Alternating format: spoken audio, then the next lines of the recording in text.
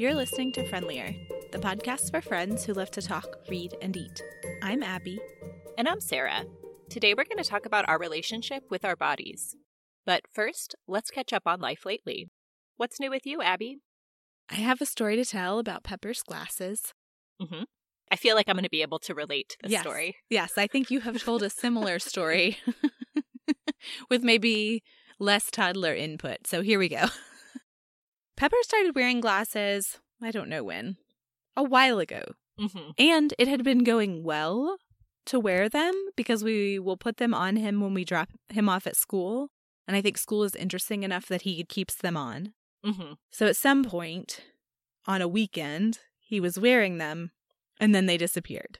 So I knew that we'd had them at the park on Friday afternoon. So I went there a couple times and looked.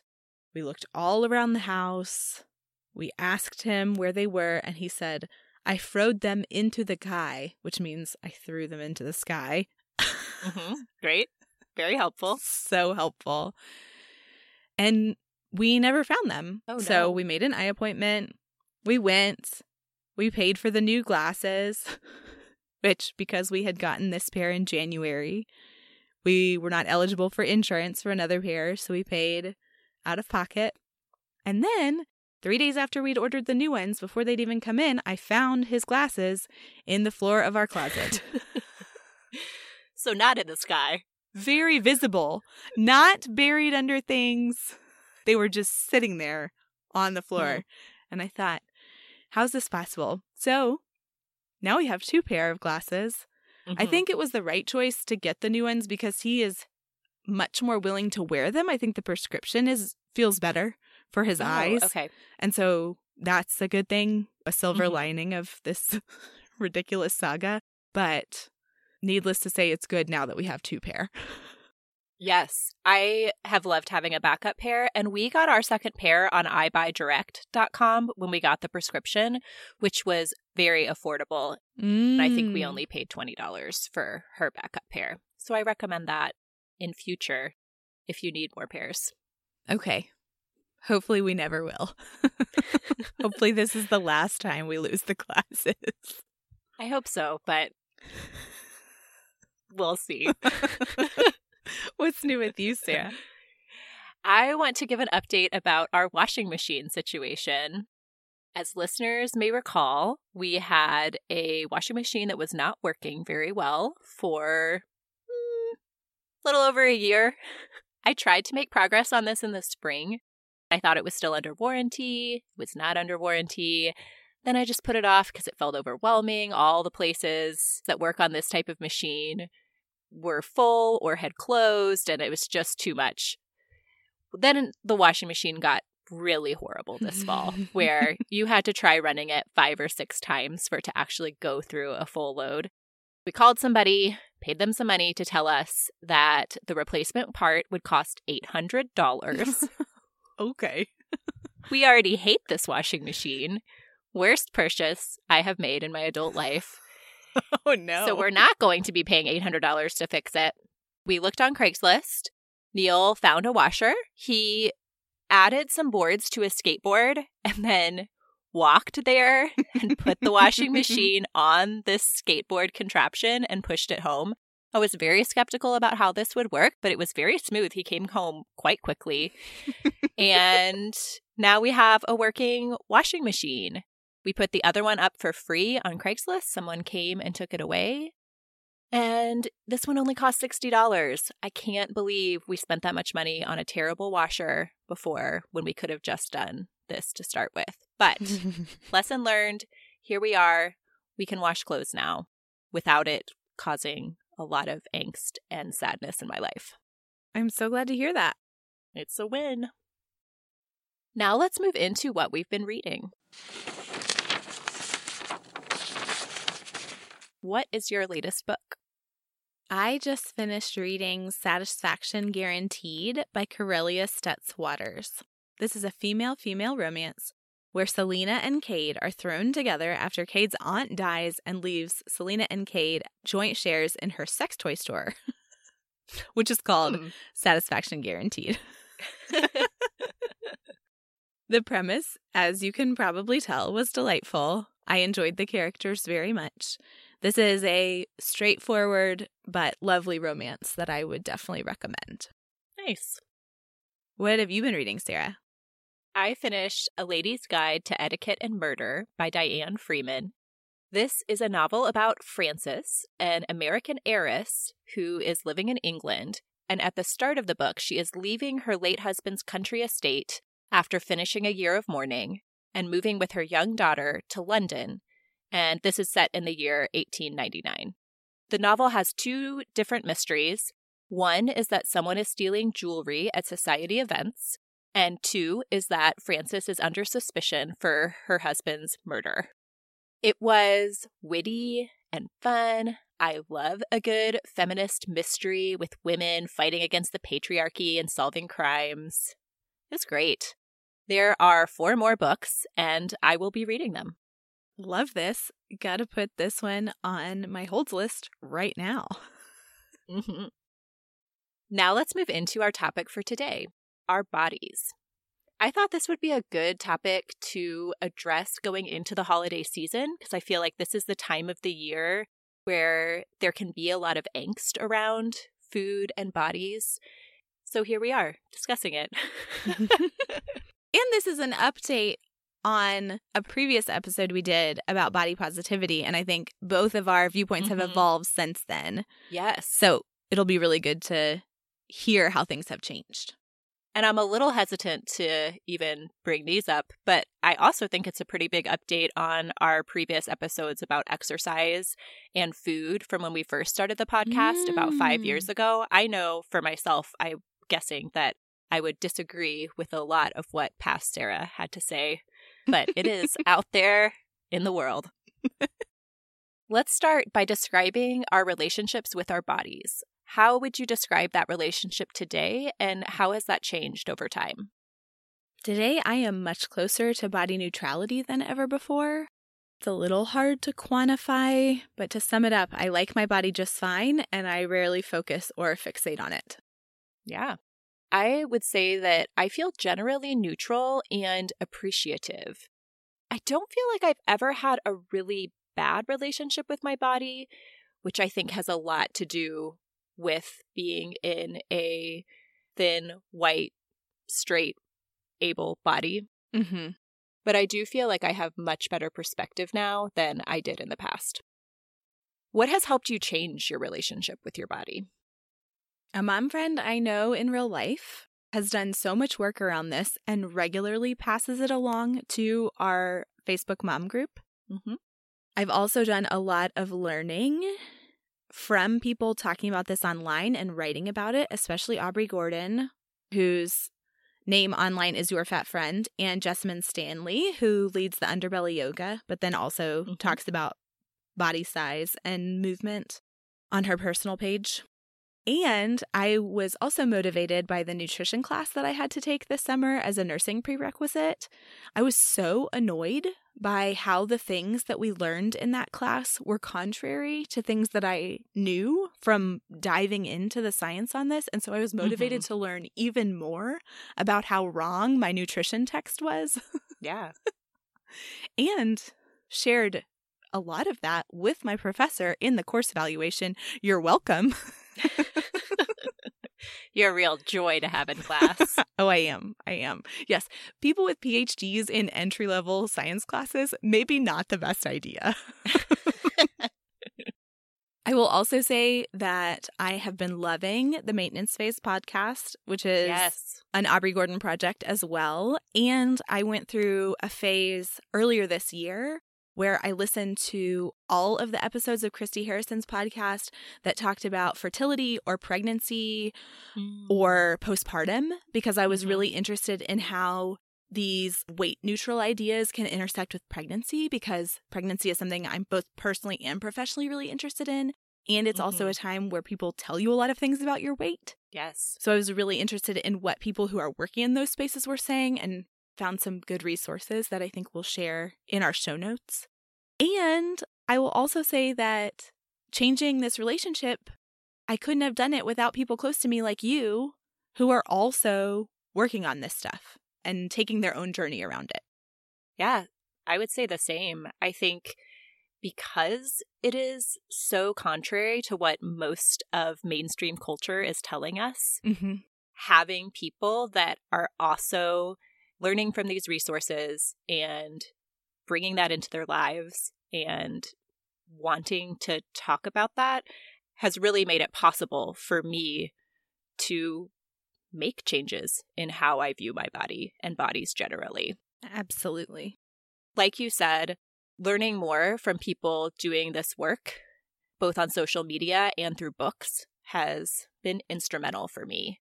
One of my favorite phrases that I've heard somewhere that I come back to is remembering that my body and I are on the same team. I think there was a social media post about this. This is not an idea I came up with, but I love to think about that. I have found it especially helpful related to medical issues. I never felt like my body was failing me, which I think can be a really common experience when going through a diagnosis like cancer. I just kept thinking, okay, body, this is not great, but we're doing the very best we can. And just remembering our bodies are trying to do the very best for us, and that looks different at different phases. How has your relationship to food changed as you've done more work in this area? I am even better now than I have ever been at eating what I want when I want. And I think I eat the correct amounts of things for my body almost always, which is not something I could have said before. I binge almost never now, where it was a much more regular thing in my past. And by binge, I mean eat past the point of satiety because of another reason than that I'm enjoying it. I would say I still eat past the point of satiety because it tastes good and I want to, but I don't eat a whole bag of chips because I think, well, I started eating this whole bag of chips, so I've already blown the calories out of the water or whatever, and so I should just finish it. And I don't think I did that explicitly, but I ate whole bags of chips a lot, and I almost never do that now. Yeah. Even when I have chips whenever I want to. So that feels really great. I also think about food so much less and am more in tune with what I want to eat. Even just a few years ago, I would choose to eat foods I thought I should rather than checking in with myself about what I really wanted to eat.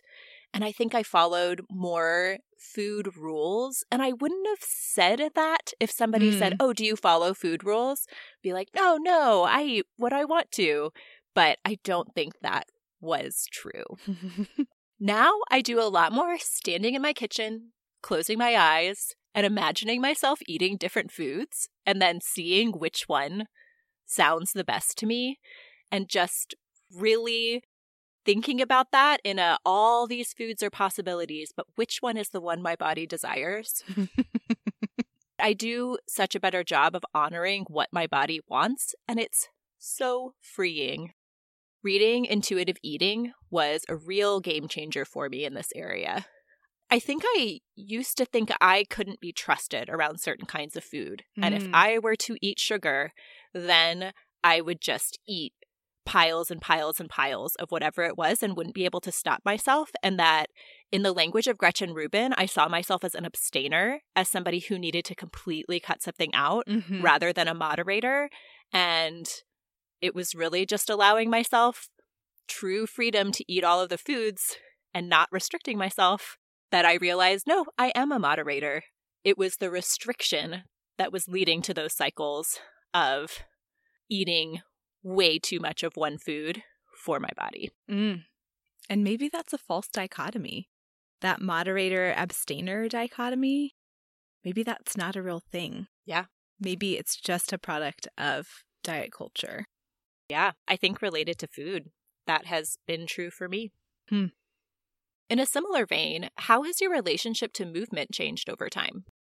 I think when we first talked about exercise on the pod, I said that I like to think about movement as something I do for my body rather than to my body. And I definitely still agree with that. I think that's a good philosophy of movement for me. And along those lines, I would like to find some type of movement that is joyful for me, but doesn't require as much activation energy and planning in terms of childcare as getting out of the house for a walk. Yeah. Because we have such limited time with our kids, it really does feel hard to leave them for 45 minutes. And because it feels like the childcare is also limited in terms of the work that I have to do, I don't feel like I can really take an hour during the day. So I have been biking a fair amount, but that doesn't feel quite regular enough for me. And so I am in search of something that I can do at home in a short period of time that I still get the mental health benefits that I feel when I'm taking a 45-minute walk. So I'm still exploring that. Yeah.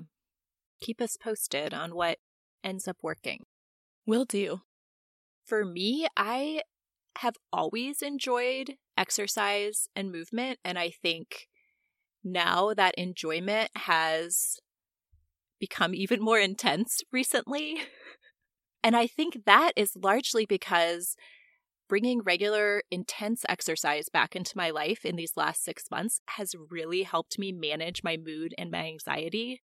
And I think it also gives me the sense of control over my body, which I don't think is real because there is so much we cannot and do not control about our bodies. But I've been leaning in to those pieces of what can my body do and the physical challenges and motivation of seeing improvement.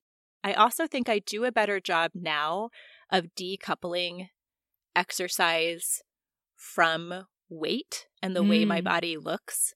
I think that starting back at Orange Theory this spring was the first time I've gone into exercise not expecting my body to change. And I'm not sure I would have admitted that before if somebody 5 years ago said, oh, well, are you exercising to become smaller? I'd say, oh, no, I'm not doing that. But I think it was linked subconsciously for me, and that now I'm much more focused on lifting weights is good for my bone health. And having good cardiovascular health is making it easier to bike places around town and to do more things in my life with ease, and focusing on that part of it. So that's been a real positive change for me. We've shared a lot about progress we've made around our relationship with our bodies. What about areas where you still struggle? I think that the next place I need to do work is around aging and ability and how those are linked. I feel like I'm great with my body now at whatever size. But for one thing, as you mentioned earlier, still pretty straight-sized in my body. Right. Still a white lady, still have all the privilege that comes with all that. And I can do what I want physically. And I think the likelihood is that that will not always be true. Yeah.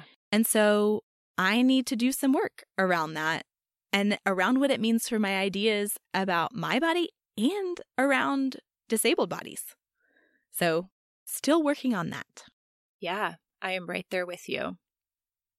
I also think I'm still doing some conscious unlearning that I'll have a thought, and now I know to tell myself, that's not right, and then tell myself a true statement about my body or about bodies generally.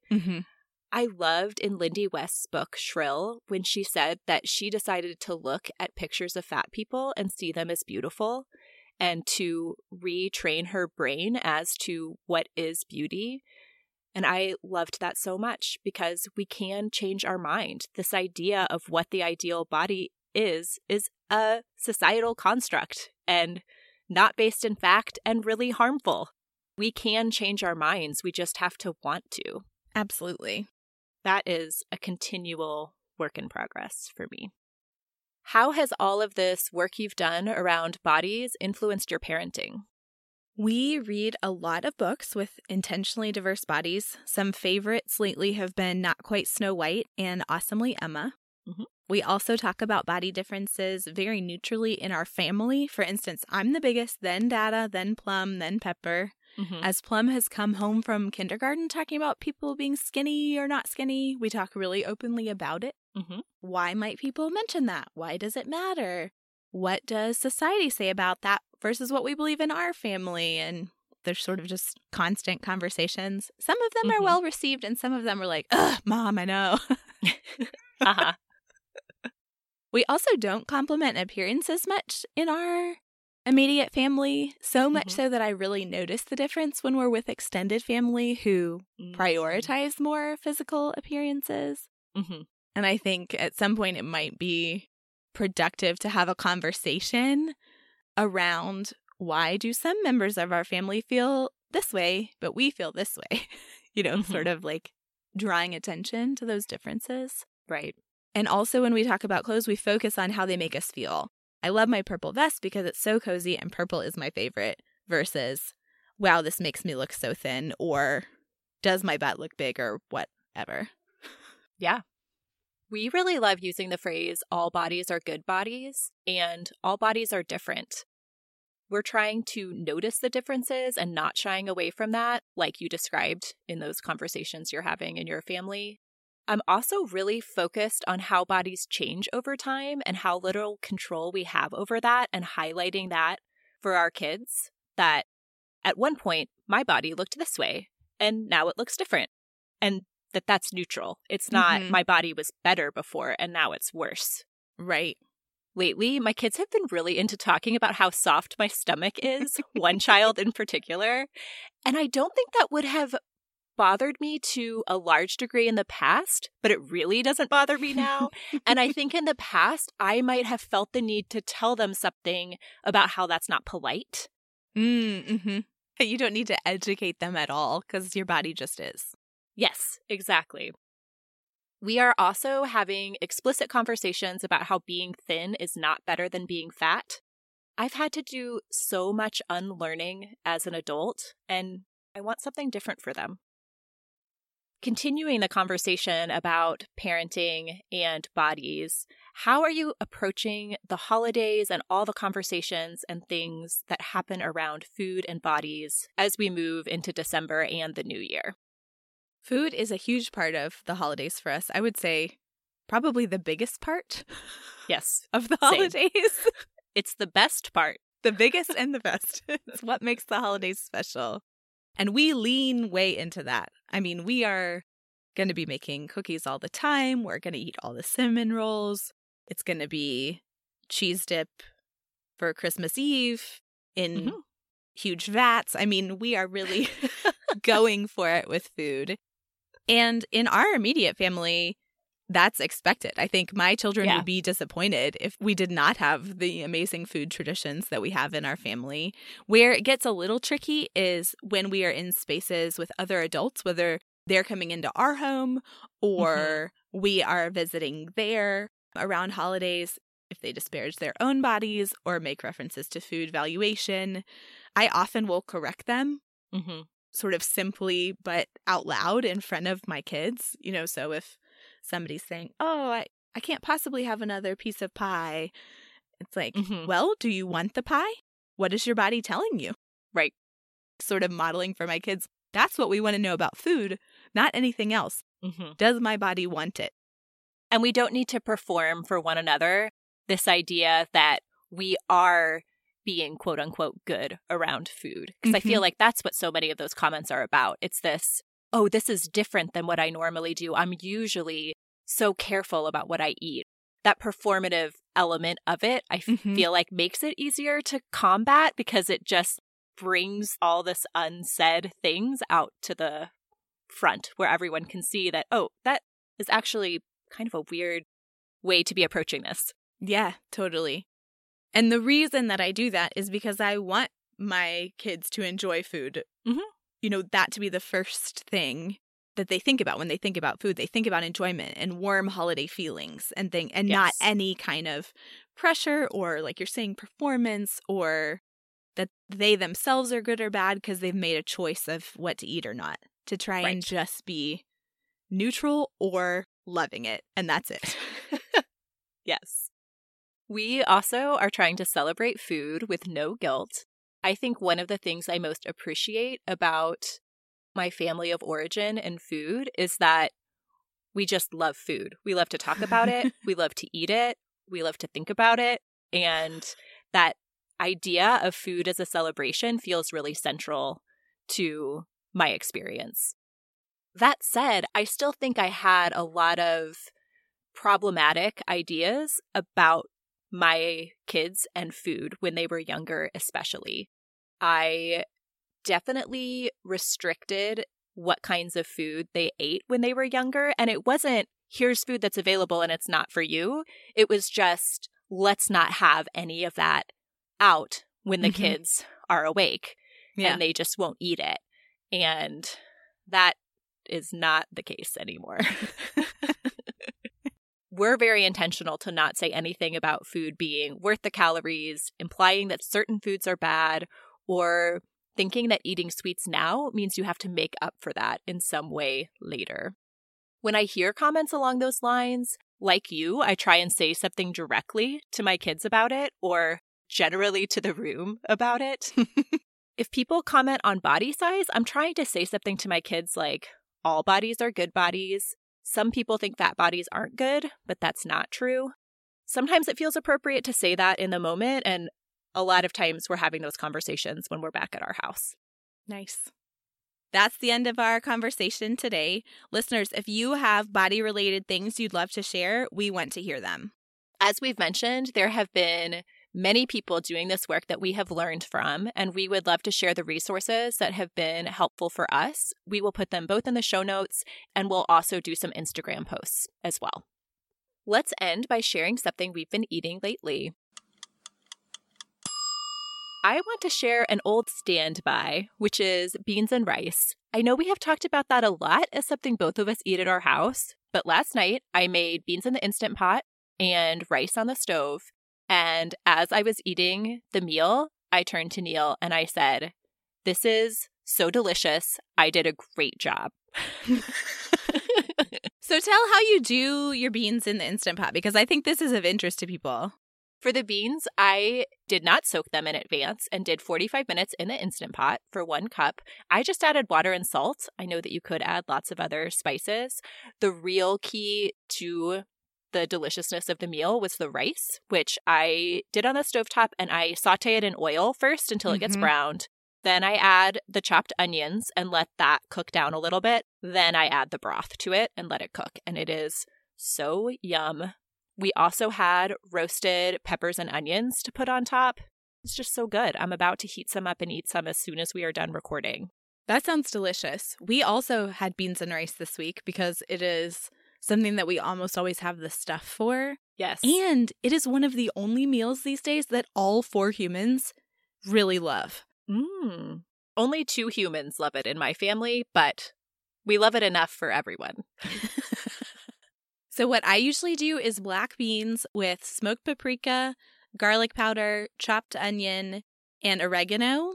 And I do a 3-to-1 water to bean ratio. Yes. And then I only do 30 minutes on high pressure and then natural pressure release. So I guess it probably ends up being a similar level of high pressure. Yeah, I've tried doing it for less, and lately I've been having uncooked bean situation, and then you have to wait for it to get back up to pressure. So I think I've been leaning towards longer because of some bad experiences recently. That's all for this episode of Friendlier. It's been great talking with you, Sarah, and with all of you listeners.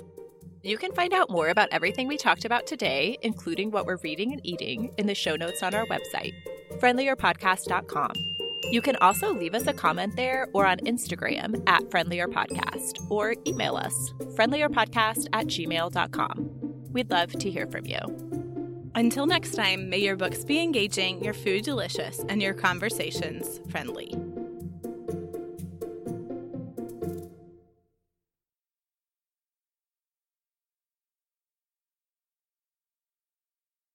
Question. I would say that's satiety. Have I been saying that wrong? Past the point of satiety? Satiety. Satiety is how you say it? I think so. I mean, you say satiation, so let's look. Now I'm so confused about the word. Satiety. Satiety. I'm looking at it. Let's get a definitive answer here. Pronunciation. Oh, yeah. Yeah. Satiety. Okay. That's there's so many words like this in my life that I've been saying wrong forever.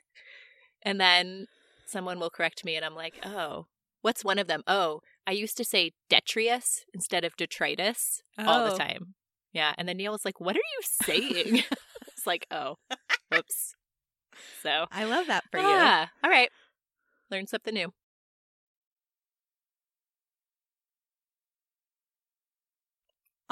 Can I just do a sidebar? Yeah. You and I are so fun to have at family gatherings. Yeah, we're just a real treat all around. Enneagram 8 at your service.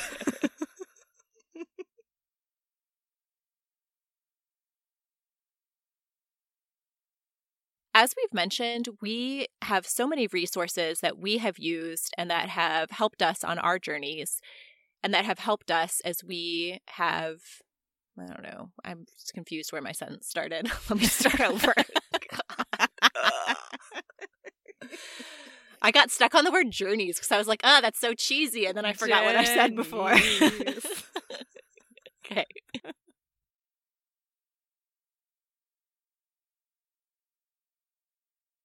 I'm going to throw it to you. I don't have anything.